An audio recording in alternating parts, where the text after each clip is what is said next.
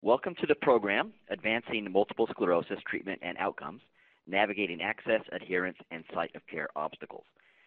This program is supported by an educational grant from Genentech and provided by North American Center for Continuing Medical Education, LLC, an HMP company.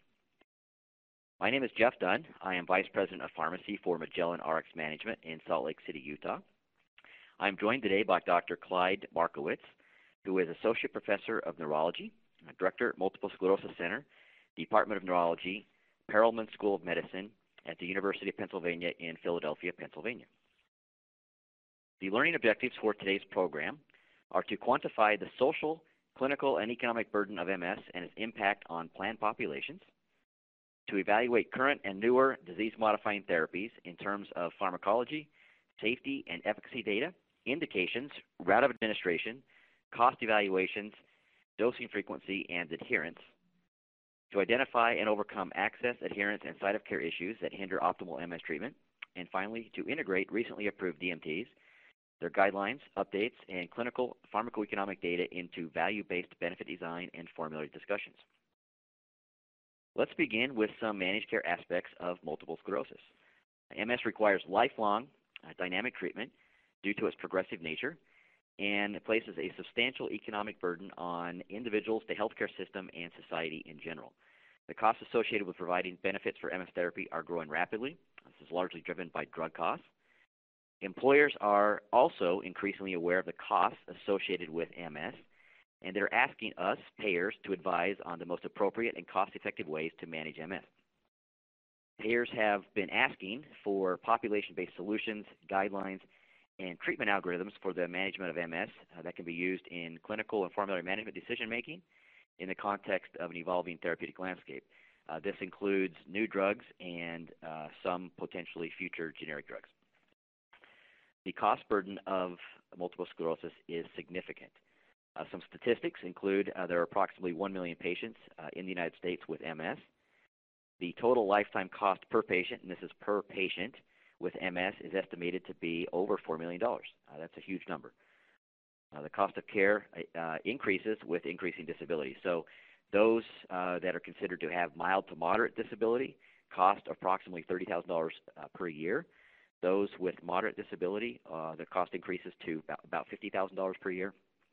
And then those who have severe disability, defined as being confined to a wheelchair or bed or chair, the cost for them is over $100,000 per year.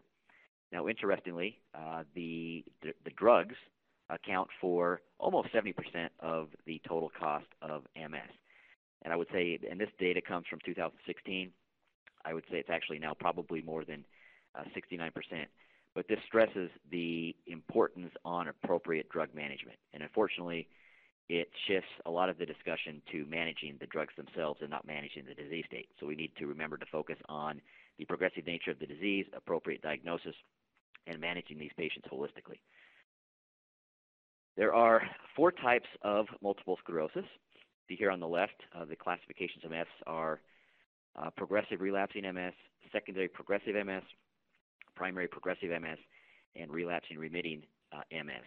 Historically, all of the drugs have been indicated to treat relapsing remitting MS, but fortunately now we have 3 drugs, 2 very recently approved for progressive MS.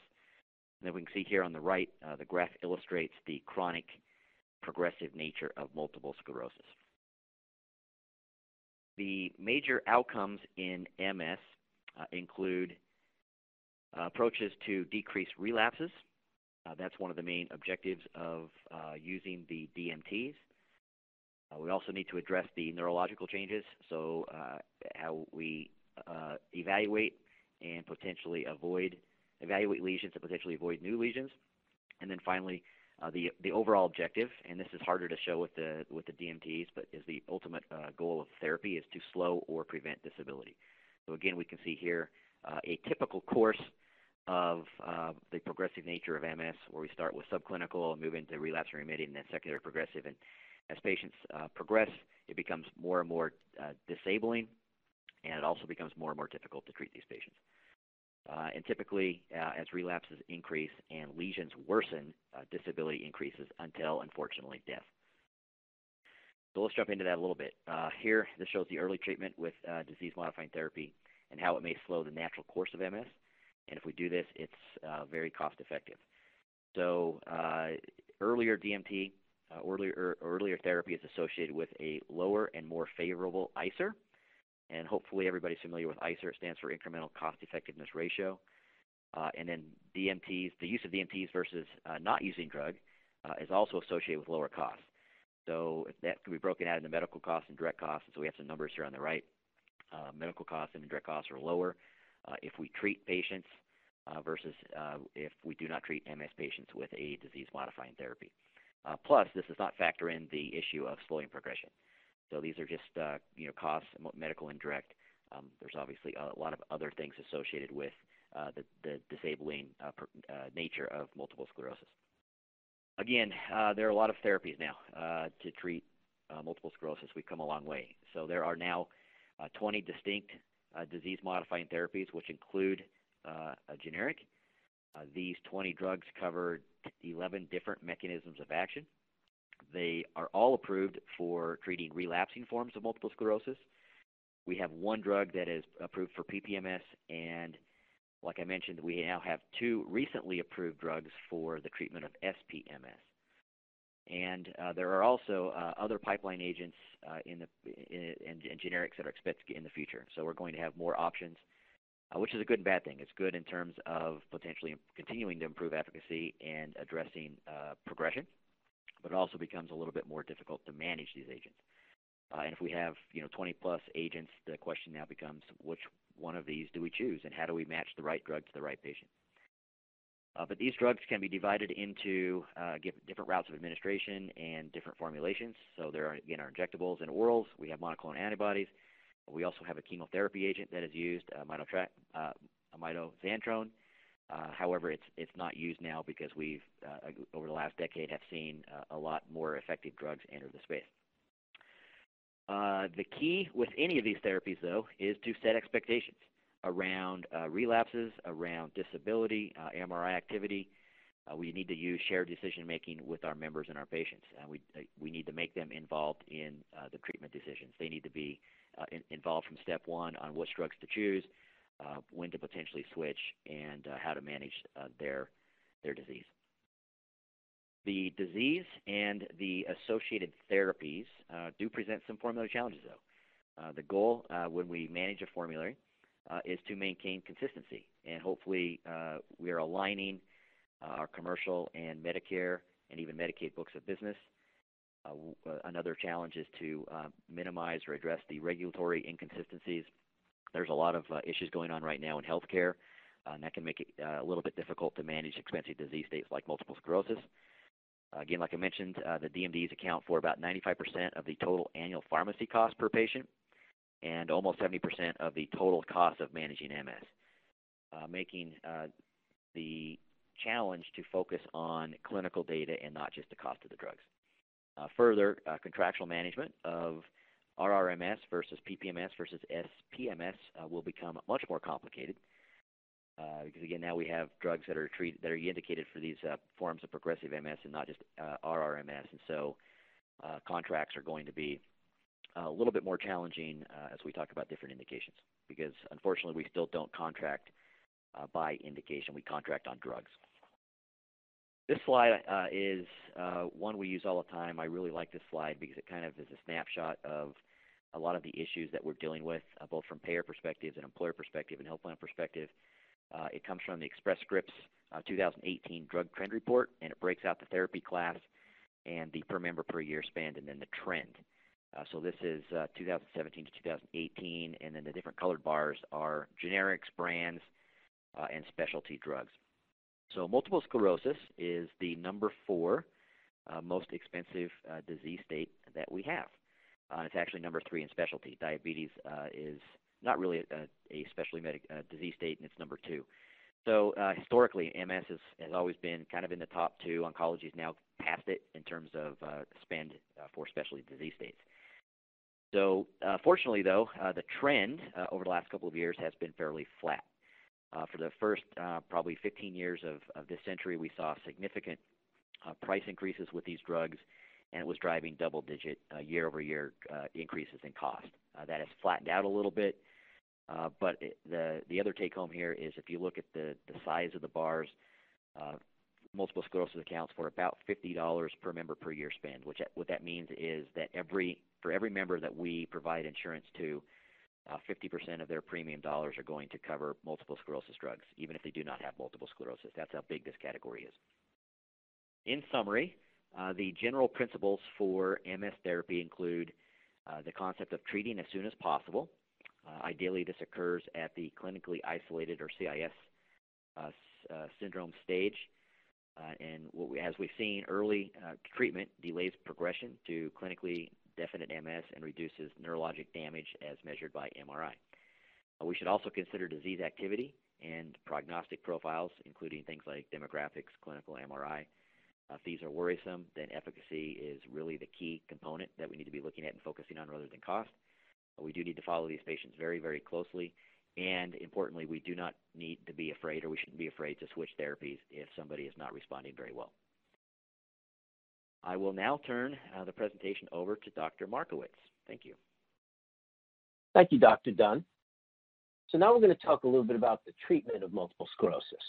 And there are a number of factors that we look at when we make determinations about how a patient might do in the future, whether or not they're going to have a bad outcome or somebody who might have a fairly mild course.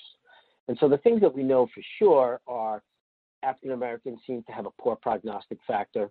If people present at an older age at onset, is actually a worse prognosis as well.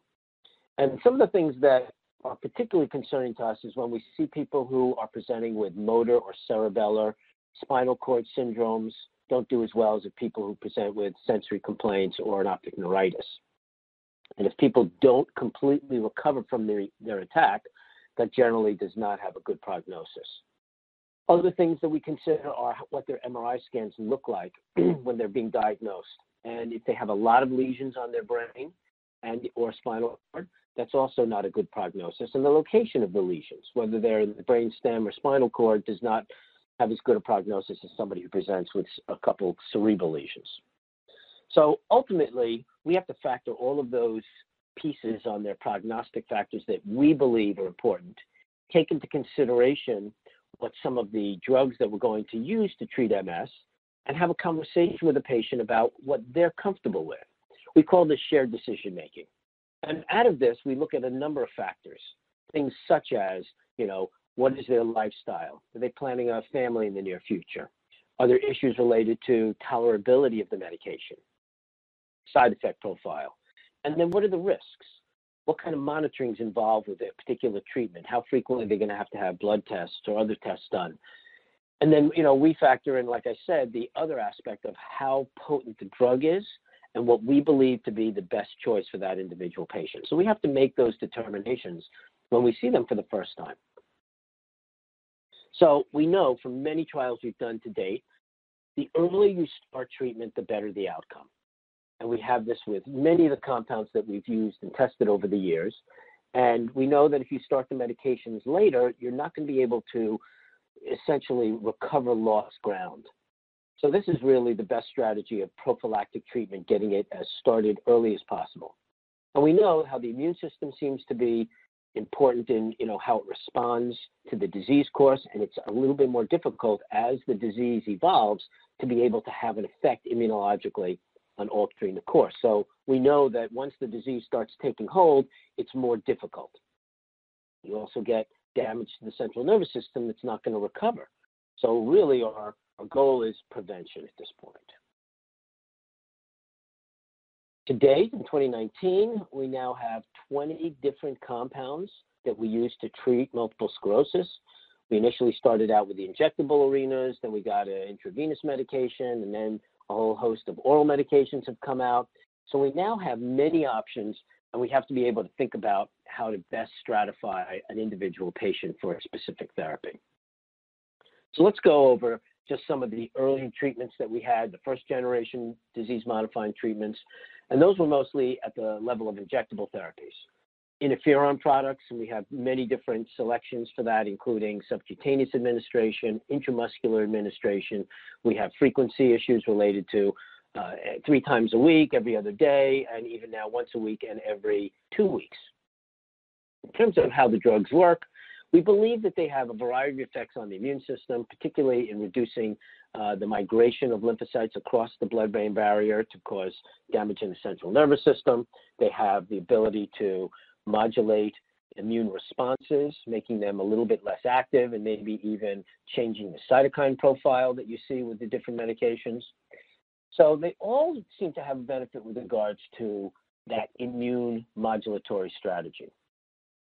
Letermovir acetate, another injectable therapy, which was originally studied in a daily preparation, and then it more recently had been found to be at a higher dose 3 times a week regimen, and that seemed to have a benefit as well, and there's pretty similar kinds of effects on immunologic function.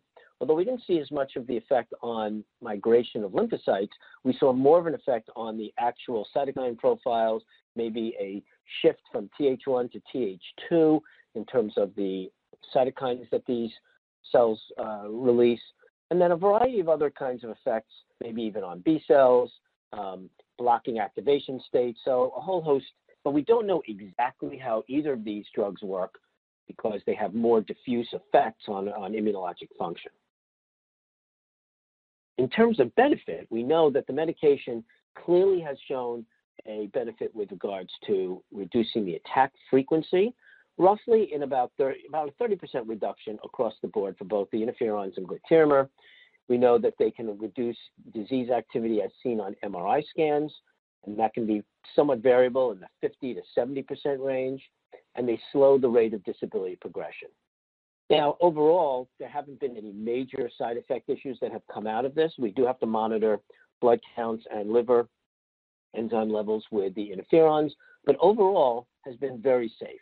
And some of these medications we use pretty much comfortably before people are getting pregnant or trying to get pregnant, and then maybe even in some cases using it during the pregnancy if the disease warrants a treatment during pregnancy. We had the first available drug that was a pill in 2010, and fingolimod was the first drug available. It was tested at higher doses, but found that the current dosing of 0.5 milligrams is the approved dose in the United States. And the way it works is that it binds to a receptor called the sphingosine-1 phosphate receptor. And that receptor, when it is engaged by the medication, it gets internalized and is no longer present on the surface of the lymphocytes. And why that's important is because that receptor is important for migration of lymphocytes out of the lymph nodes into the blood circulation. So you can imagine that this actually reduces your blood count of lymphocytes, and that's what we see in testing patients. But because it's only a very small percent of your total lymphocyte pool, which is about 2% total in the blood, we don't really see this to be a major problem, but you will notice that the blood count lymphocytes will be decreased. And how that might ultimately be beneficial is that because they're not able to migrate out of the lymph nodes, they may be less likely to migrate into the central nervous system. And there may be a variety of effects that are local within the central nervous system. There's data to suggest that remyelination could be enhanced with a medication such as this, although it has not been adequately proven in humans. There's some data to suggest that that is the case. In terms of the clinical benefit, we saw roughly about a 50% reduction in clinical attack rates, and that was compared to placebo. They also did a clinical trial compared to one of the interferon products, intramuscular, and again, about a 50% reduction there. So pretty effective in terms of its benefit. And there was also a nice effect on MRI, somewhere in the 70 to 80% range in reducing new lesions, as well as slowing the rate of disability progression. So a notch up in terms of its benefit compared to the injectable therapies, but there are a number of safety concerns that have come out of the clinical trials. First of all, the first dose needs to be monitored in the doctor's office, and that looks like having an electrocardiogram before and after the first dose. And blood pressure and pulse needs to be monitored on an hourly basis during that time. It can cause some slowing of the heart rate. We don't really see this to be a major problem for young, healthy people, but it is mandated that we have to do this. There are some medications that are contraindicated as well if they have effects on cardiovascular. Other things to be concerned about include macular edema, which you see mostly in patients who have diabetes or history of uveitis. But in that setting, it's recommended that patients get a baseline ophthalmologic evaluation, and then the peak of when that macular edema can show up is usually about 3 or 4 months on therapy. So we recommend patients have an evaluation at baseline and then a follow-up about 3 or 4 months on treatment. And that at any point on treatment with this medication, if they complain of a new vision issue, which can be fairly common in MS related to optic neuritis, we have to be able to distinguish macular edema from optic neuritis. So a very important piece to be aware of. Other things include infections. There have been 20 reported cases of PML with fingolimod. There's also been cases of cryptococcal infections. Herpetic infections have been seen, so patients must have adequate immunity for chickenpox prior to starting the therapy. It's also recommended to avoid live vaccinations, and probably a little bit of an issue in patients who have bad asthma. So it can increase airway resistance, and it's recommended that if a patient has a very bad history of asthma, that probably may not be an appropriate treatment for them. But from the standpoint of tolerability of the medication, most patients tolerate it extremely well. Teriflunomide was the next available agent. It is dosed essentially 14 milligrams once a day. And what's interesting about it is that it is very similar to a drug. It's a metabolite of a drug used for rheumatoid arthritis called leflunomide. So we have a safety data set that we can kind of look at as a longer-term safety profile for this drug because of its use in rheumatoid arthritis. So the medication, in terms of how it works, it has a variety of effects on immunologic function, but the one that we believe is most important is that it seems to be an effect, a cytostatic effect on rapidly dividing cells. And that includes proliferating lymphocytes. So when T cells get activated, they divide, and this might modulate it to some degree. Not deplete it, but have a cytostatic effect. So when you stop the medication, this will return. What's interesting about it is that it has a very long half-life in the body.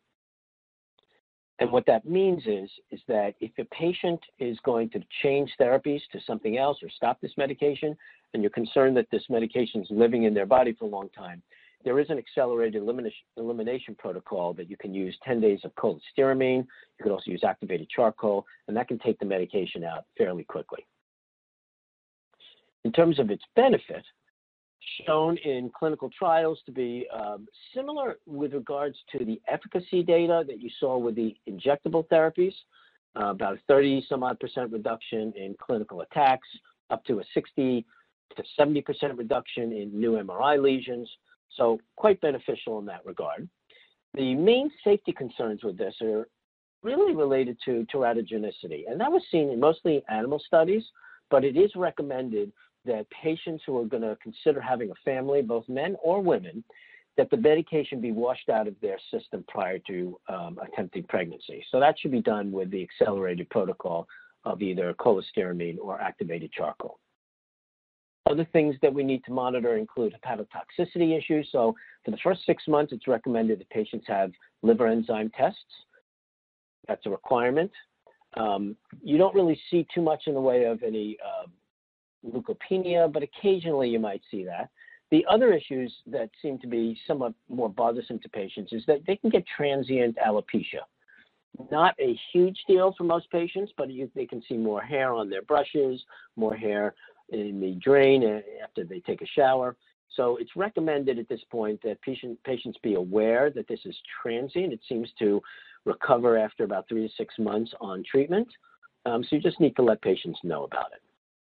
Now we'll move on to the third in the oral agents that got approved, dimethyl fumarate. It's administered twice a day. Oral medications are administered on a daily regimen once a day. This one's administered twice a day.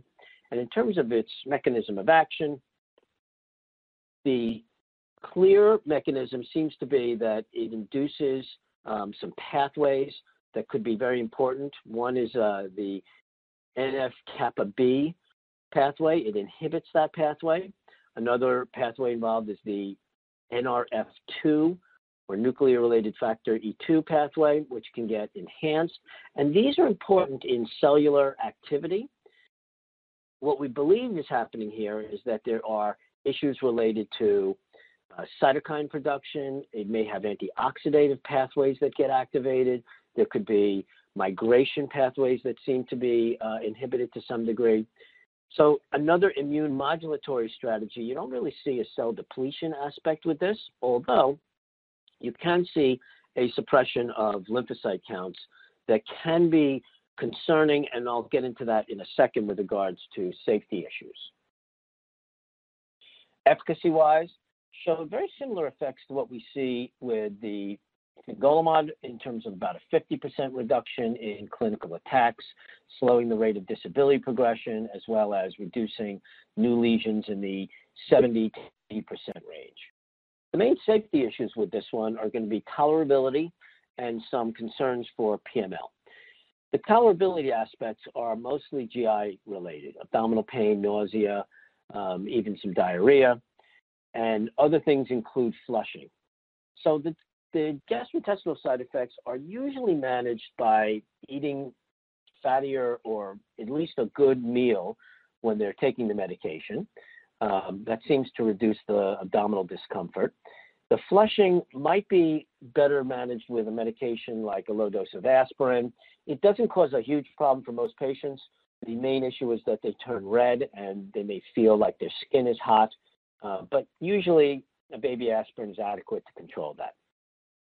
The safety concern was that there were several cases of PML that have come up taking the medication, and one thing that has been present that may help us with our ability to identify who's at greatest risk are issues related to lymphopenia.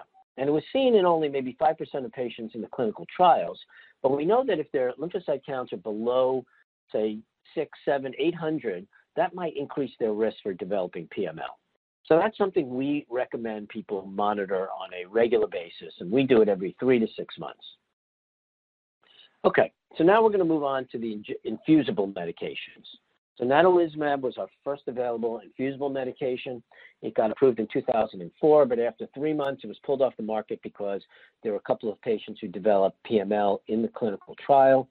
So the medication was pulled off the market, an analysis of risks and trying to figure out what patients may be at greatest risk, and it was put back on the market in 2006, and it's been on the market since then, but with a black box warning related to PML risk. In terms of its administration, it's a once-a-month intravenous medication. It's very well tolerated. No major issues that have come up other than the PML concern. In terms of its mechanism, it binds to a specific integrin molecule present on your lymphocytes called the alpha-4 beta-1 integrin molecule, and that basically blocks the migration of lymphocytes through the blood-brain barrier into your tissues.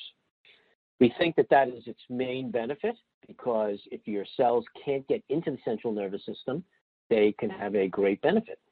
And when we looked at the clinical trial data, it probably had the best clinical trial data that we had seen to date, almost a 70% reduction in clinical attacks compared to placebo, 42% reduction in disability progression, and very robust effects on MRI scan in the 90% range in terms of preventing new lesions. So clearly a very outstanding therapeutic option, but the biggest issue came out with the PML risk. And to date, there's over 780 confirmed cases of PML, but we've learned a number of things about how to screen patients for their risk. So for one, we learned initially that the main issues were duration of therapy. So if they took the medication more than 2 years, it seemed the risk seems to go up after that. If they had prior immunosuppressive therapy, that also increased their risk, and that may have increased it by about 4-fold. And the immunosuppressive drugs at the time that were looked at were drugs like azathioprine or methotrexate, mycophenolate, cyclophosphamide. We don't know whether or not the newer drugs that we're using increase that risk, but we're not sure.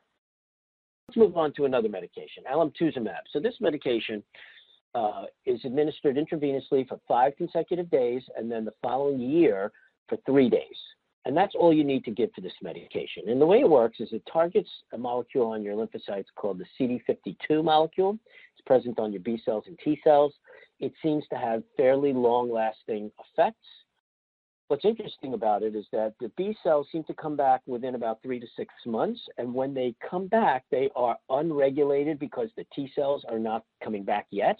And more importantly, the numbers overshoot, so you have more B cells than you had prior to starting this therapy. And we believe that this may be a contributor to why people develop some adverse events related to this drug, specifically secondary autoimmune events. In terms of its benefit, the way this medication was tested, it was tested against an active interferon comparator. And they did 2 trials, one called the CARE-MS, one called the CARE-MS2 trial. And for this study, they ended up looking at the rate of reduction of attacks, and it was about a 55% reduction. They were able to show a reduction in new MRI lesions. They didn't see a huge benefit with regards to disability progression in the CARE-MS1 trial, but that was in a very, very early naive group of patients, so there wasn't any movement across the board for any of the patients. In the CARE-MS2 trial, that study did demonstrate 50% reduction in attacks, 42% reduction in disability progression, and again, a pretty robust effect on MRI as well. So we believe that it's a very, very potent drug overall. And what's particularly fascinating about it is how long-lasting the effects have been, since you've only given the medication essentially for 5 days the first year, and then 3 days, and then that's all you're really doing after that. What are some of the safety concerns? So there are infusion reactions, so this has to be administered in the hospital, and they're prophylactically treated with antiviral agents as well. But the biggest issues that have come out has really been the secondary autoimmune events. And as high as 30 to 50% of patients will have some sort of secondary autoimmunity. But the ones that are most common are autoimmune thyroid disease, and that can be Hashimoto's or Graves' disease, easy to diagnose and treat. There have been cases of immune thrombocytopenia or ITP. That's more problematic, and even rare cases of anti-glomerular basement membrane, Goodpasture syndrome, things like that. So because of that, the drug got approved, and when it got approved, it was mandated that they have a REMS program that required patients to have blood work and urinalysis done essentially every month, at least after the last infusion, for a total of 4 years. So after your second year of treatment, for the next 4 years, every month you're going to have blood work and a urinalysis. And because of that, I think that we're able to screen and look for patients who are going to evolve into some secondary autoimmune events. But it is somewhat problematic from a day-to-day management, although the company is very good about making sure they get a team of nurses or phlebotomists to come out to patients' homes or to their workplace to be able to get that done on a regular basis. There's also recently been a concern for some strokes, which have been seen, which we really don't have a good feel yet as to why patients will have that. There may be some effects on the vasculature related to the drug, or it could be related to hypertension issues. This is currently under investigation. I'm going to move on to one of the more recent intravenous medications that got approved, ocrelizumab. So this one is administered intravenously every 6 months. And this one is a monoclonal antibody that binds to the CD20 molecule, which is present on mature B cells. And we've done clinical trials in both the relapsing remitting population, and that one was tested against an active interferon comparator. And then it was also tested in primary progressive multiple sclerosis against placebo. In terms of its benefit, very robust effects against an active comparator in the relapsing remitting cohort, roughly about a 50% reduction in clinical attacks, 40% reduction in disability progression, and over a 90% reduction in new gadolinium-enhancing lesions, maybe as high as 95%. So very, very robust. When we did it in the primary progressive population, they were able to show a disability progression difference of about 24%, which is, in fact, the first drug that we have tested in primary progressive MS to show a benefit.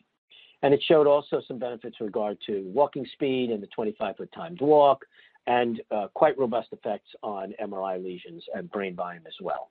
Now, what's interesting about the effect on primary progressive patients is it was seeming to be much more effective in patients who had a history of gadolinium-enhancing lesions coming into the trial. So what made that important to us is that we believe that this drug works in the progressive population, but maybe works even better. And in this case, it looked almost like about a 35% reduction in disability progression in that population. So I think that if you really look at this carefully, you could say that the effect on patients with primary progressive MS is going to be more robust if they still show evidence of new lesions on their MRI scans. That's not to say it won't work in people who don't have new lesions, but at least you could feel a little more comfortable thinking that this is a good drug for that population with active progressive disease. In terms of safety considerations, at this point, we know that there are infusion reactions, and that can be managed with pre-medication, so that's recommended across the board for any patient who's going to get the infusion. It can be slowed down if somebody develops anything more severe. There really was no higher rate of any other big issues. No serious infections seemed to be a concern. Maybe there was a slight increase in upper respiratory infections, but no real opportunistic infections were seen in the clinical trials.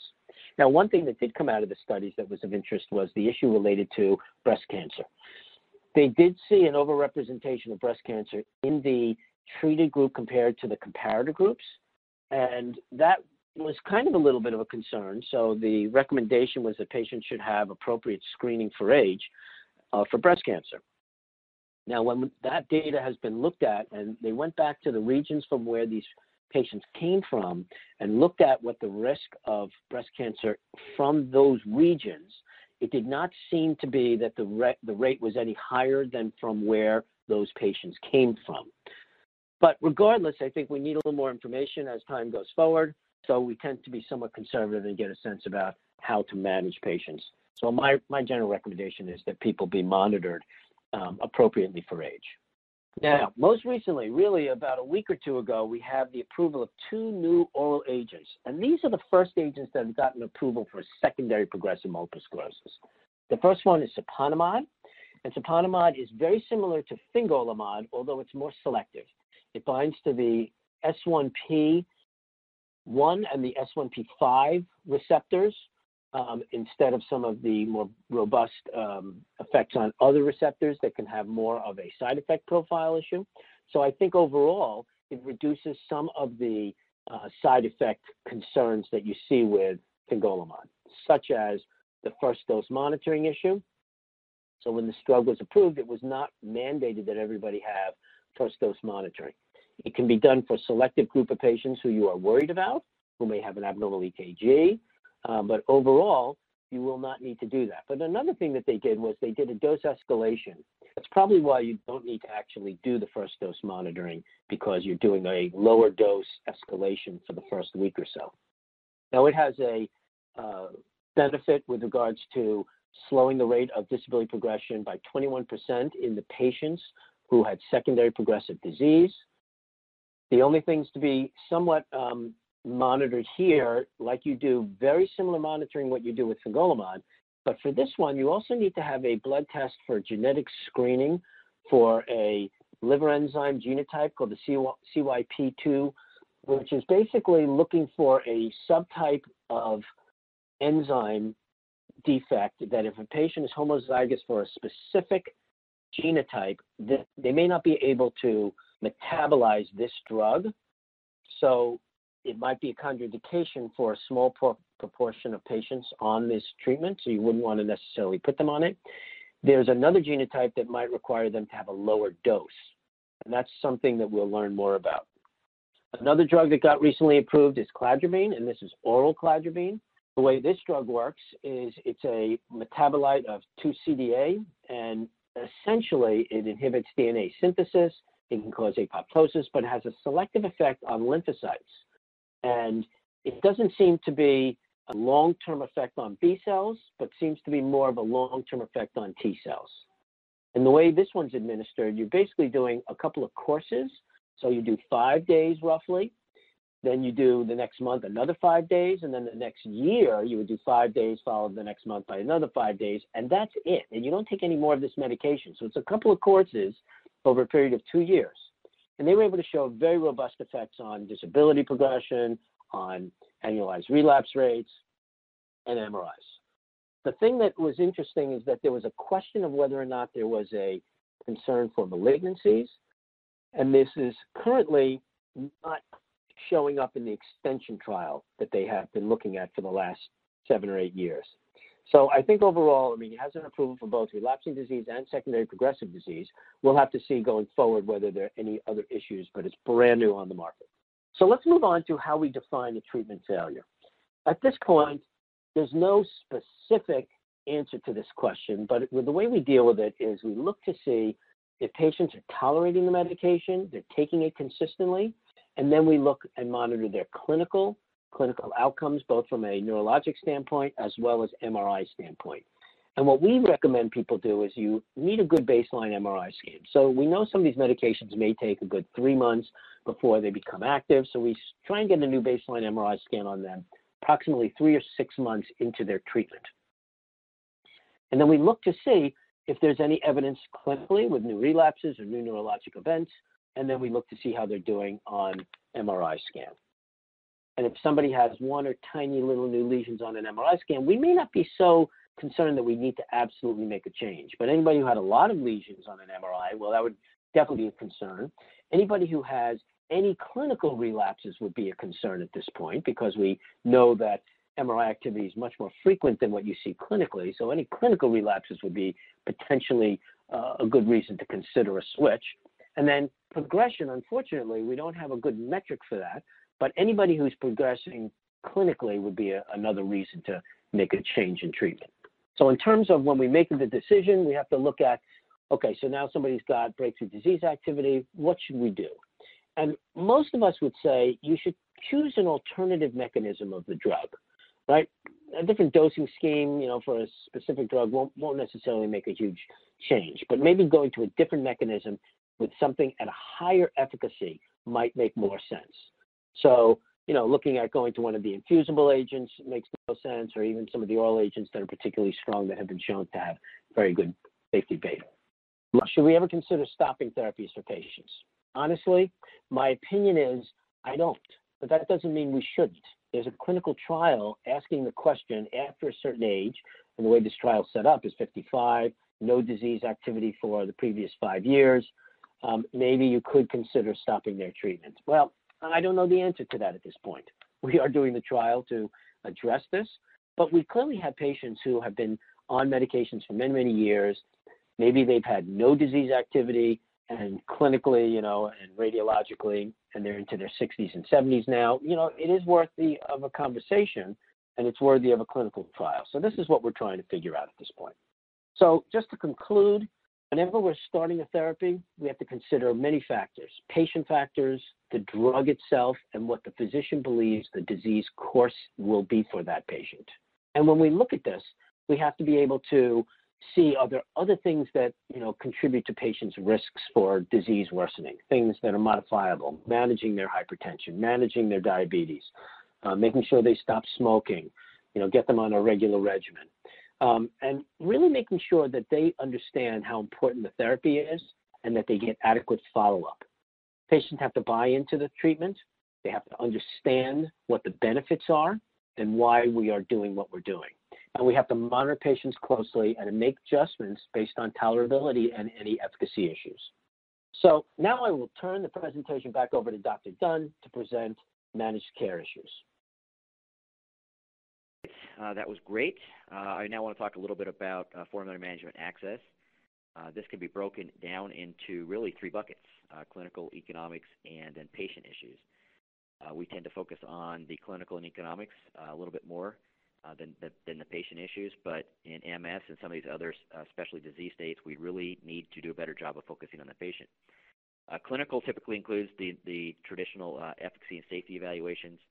Economics include treatment costs, which include drug costs and then total costs, but this also includes appropriate utilization, so wastage and making compliance and all those kind of things, and making sure that the drugs are used appropriately. And then adherence is also a patient issue.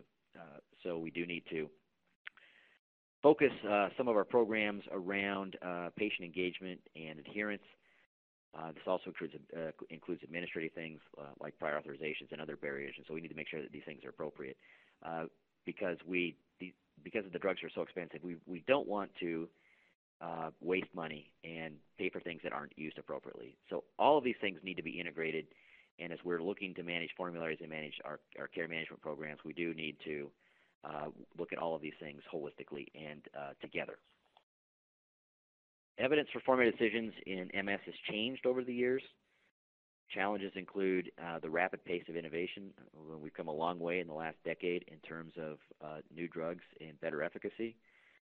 There has been a historic lack of guidelines. That's something that payers have asked for forever, and we don't have good guidelines. Interestingly, the definitions of outcomes have changed over the last 15 or 20 years. An example is if you look back at the first drugs that were approved for MS, the typical outcome measure was annualized relapse reduction, and now we've moved to other things like no evidence of disease activity, and then even the definitions for MS have changed.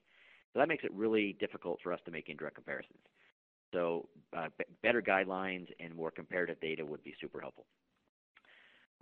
However, these challenges do provide some opportunities. These include the potential for improving the conduct of evidence synthesis, so doing a better job of putting together the patient dynamics along with the clinical and the financial that I mentioned. We can do a better job of engaging stakeholders. Again, this can include risk among the different stakeholders, but also a better approach to helping our patients.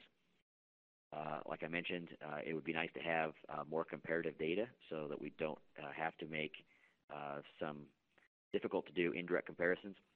And then lastly, developing approaches to inform clinical guidelines and research prioritization. The drug costs have led to some barriers to access. These barriers exist because the cost of treatment administration can vary dramatically by site of care. So channel management and site of care are two very kind of hot topics right now. So site of care really means that we prefer, especially infused drugs, to be administered in certain places that are considered more cost-effective than others. So if you look, importantly here at the second bullet, I think we all know this, but the cost of infusions are typically much, much higher in a hospital outpatient facility, for example, than in a physician's office or home care. So as we address access and patient perspectives, we do need to factor in how we are managing our site of care programs. So looking at some examples, Blue Cross, they started its prior authorization policy January 1st for approximately 4,000 patients, and they will only cover infusion services if done at home, at a physician's office, or an outpatient center not owned by a hospital. Another example is Priority Health. They began its infusion therapy policy last year for approximately 400 patients. So we're going to see more of these programs. We've all been working on them. Some of them have been more options or more direction via care management programs, but now we're starting to see more formal programs that are affecting policies and coverage. The Priority Health program is similar to the Blues program, and then the Blue Cross, what it does is it does allow doctors to request exemption from the policy based on medical necessity. So if there are maybe logistical or area issues with patients, there are exceptions to the process. But the point of this is we don't want to pay for drugs or more for the same drug, just because it's administered in a different setting. That doesn't seem to make a whole lot of sense to me. So if we look a little bit more at the Blue Cross Blue Shield program, that service became effective April 1st of last year, or 2018. Insurance companies, though, are developing policies that can limit site of care options or require medical necessity and place of service review. So historically, when we've done a prior authorization, it really is around the criteria of the drug. Now some of these policies that we're seeing include not only the questions around the appropriateness for the drug, but also mandating where the drug is administered. And then looking at the last bullet here, this is an important one. Insurance companies are working to help their members with complex medical conditions like MS to get the care they need in the most cost-effective way. So this is not just drug cost anymore, but it includes a lot of other cost components. So the summary or the take-home is we need to find good ways to address costs and the misaligned incentives and align those incentives. But we have to do this while not negatively impacting patient access to appropriate therapy. The AAN published updated guidelines in 2018. Their recommendations included patient engagement strategies and individualization of treatment. This is hard to do when we're talking about a population-based formulary, but it's an important component of MS. The recommendations also included a focus on monitoring of adherence and disease comorbidities. DMT should be started in people with a single clinical demyelinating event and 2 or more brain lesions characteristic of MS. This, again, is called CIS. So starting early. On patients with highly active MS, they recommend 3 drugs be prescribed, alemtuzumab, fingolimod, and natalizumab. These typically are not formulary first-line therapies, though. So we have to be, we need appropriate PA policies, and we need policies that do a better job of identifying active or quote-unquote hot MS patients so that we can move to these traditionally later-line therapies that are very effective. They also recommend that switching be done where breakthrough disease occurs or if the patient is experiencing side effects or a complication with a specific drug. And then they also recommend risk counseling with the drugs. Patients with MS who initiated DMT treatment were evaluated by the MS Coalition to examine the association between DMT adherence and the likelihood of patients experiencing a severe relapse. Adherence measures here included treatment gaps and medication possession ratios, and they were evaluated for 24 months following treatment initiation with a self-injectable therapy. This report showed that patients with gaps in treatment of 90 days or greater had an increased risk of severe relapse relative to patients with gaps of 0 to 10 days, and that was statistically significant. Secondarily, we saw that non-adherent patients with an MPR less than 80% were twice as likely to have experienced a severe relapse compared with adherent patients.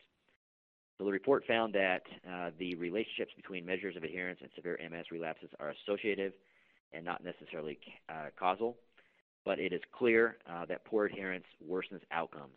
So adherence needs to be a priority for everybody involved in helping patients that have MS.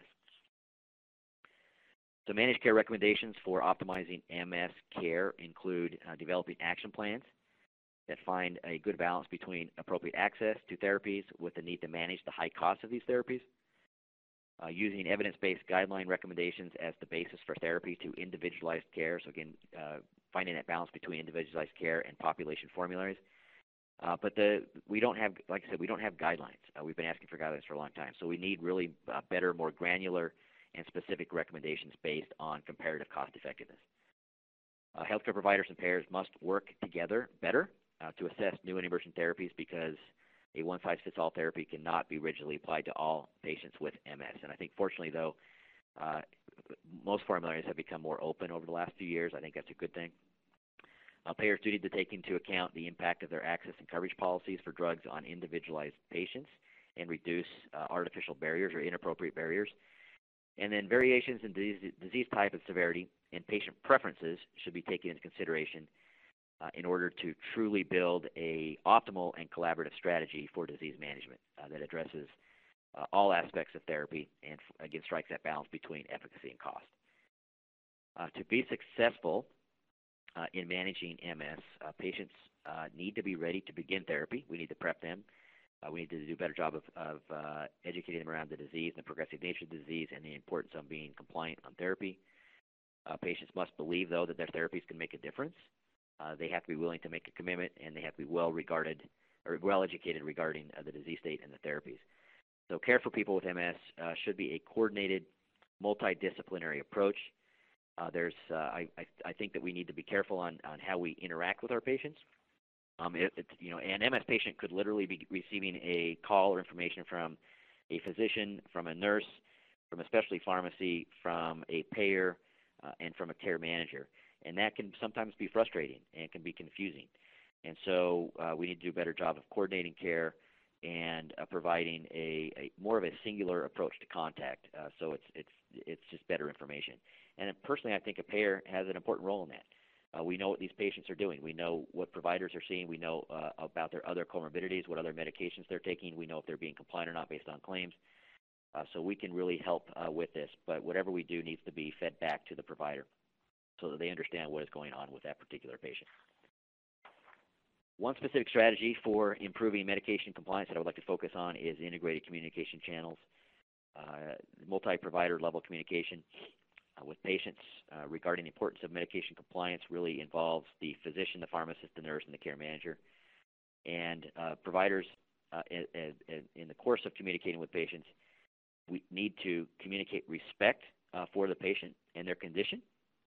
They need to continually provide rationale for any treatment recommendation. That includes current therapy, past therapy, future therapy. We need to negotiate a plan and anticipate and address problems proactively. We need to discuss adherence at every single visit in a non-judgmental way. So, for example, if somebody's struggling with adherence, we can't judge, but we need to find out why they're not adherent and address those issues. And then we need to establish a collaborative process of problem solving. In conclusion, managed care formularies need multiple options to meet individualized patient needs. We can't continue to focus on a handful of preferred drugs. We need to figure out better ways to do that. Current therapies provide multiple options for treatment. That's a great thing, but they're very expensive. So care should be patient-centric and individualized to optimize patient outcomes. And then shared decision-making can help improve patient adherence to DMTs, but the costs of these DMTs need to be addressed. This concludes the presentation. Dr. Markowitz, I'm going to direct this first one to you. So the comment is around all of the many drug options we have now. If you look back 10 years, we've come a long way with the number of drug options that we have. How do you choose which agent to use in a particular patient, giving all of the options? So we try and put together a assessment of what we believe to be the most efficacious drug for an individual patient, and then factor in a variety of factors such as what is the patient's age, what is their lifestyle issues, what are the safety concerns that we may have, what are the comorbidities, etc. And then factor all that in a discussion with the patient about what makes the most sense for them at this time. I mean, clearly we want to be as aggressive as we can, but at the same point, understanding that there may be some, family planning issues, there may be issues related to side effects or, concerns at a workplace where somebody may have to take time off from work to get their infusions or whatever. So we try and factor in all of those pieces and come up with what we believe to be the best treatment for that patient. But I would say that we definitely are erring on the side of efficacy, knowing that some of the patients' disease course might warrant a more aggressive approach, where some people may have a very mild course, and you might be okay with something a little bit milder. Thank you. So that kind of segues into another question around course of disease. So the question is, when should we switch patients? Is it one relapse? Is it more complicated than that? When do we switch?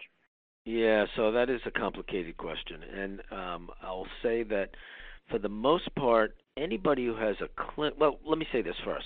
We have to know what drug we're dealing with and when it becomes active. So if it becomes active at a certain point, we'll say 3 or 6 months on treatment should be its maximum benefit. If somebody has an attack after that time point, that may be enough for us to have a conversation about a change. If it happens before that time, when the drug has not become fully active yet, then we may be more inclined to just say, let's hang in there a little and see if we can keep them on the treatment, and maybe it'll have its benefit at a later time point. The bigger question really comes down to when we monitor patients with imaging studies, when you have an MRI scan that shows some new lesions, again, take into consideration the same ideas about when that drug becomes active. We have to think about, is one new lesion enough to make a change? Is it, 2 lesions? Is it an enhancing lesion? And there isn't an absolute with regards to this. We know that any disease activity on an MRI scan would warrant a consideration for a change, but it isn't just an automatic switch. It kind of depends on, a number of factors, both on the imaging parameters as well as on the clinical. Great, thank you. I'm going to try to squeeze in, I know we're out of time, I'm going to try to squeeze in one more question, and then we'll wrap up. And the question is, how should MS patients be care managed? And the reason I want to address this is because I think the payers on the phone are in a unique position and really should be a lead in this.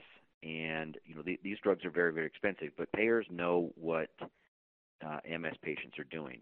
We know if they're compliant with their medications, if they're getting their refills.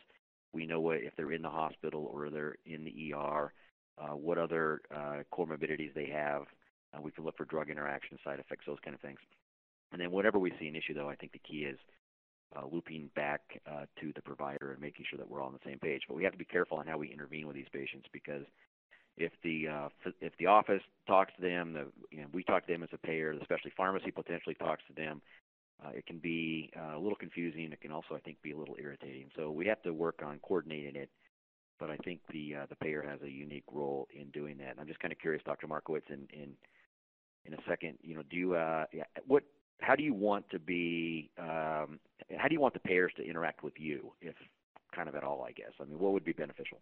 Well, I mean, one of the big issues is the amount of paperwork or time delays in getting approved medication. And, the idea that people have to go through step edits to get to a particular drug that we believe is the most effective and the best for an individual patient is just, it ultimately is going to cost the system and the payer more money, because delaying clinical benefits is going to ultimately cause more in the way of, lost days at work, maybe even hospitalizations, more, treatments, et cetera. So those are generally just not good strategies to take. And, we spend a lot of time trying to figure out individually how a patient may do on a particular treatment for that disease course. So I think it's really important to understand that, we have made these decisions based on what we think makes the most sense. So not an easy piece, I must be honest, but I think that the step edits just are not necessary at all.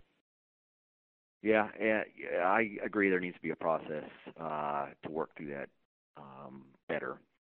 I will say that we do need to figure out a better way to address the prices of these drugs. When they're $80,000 to $100,000 a year, and they've taken a 1,000% price increase in the last decade, to make this really about total cost of care and not about drug cost and rebates. So, but that's a bigger question on how we change that process. But I'd like to thank Dr. Markowitz for your comments. I would like to thank everybody for joining us today. And sorry we ran over a couple minutes, but have a great day. Thank you very much.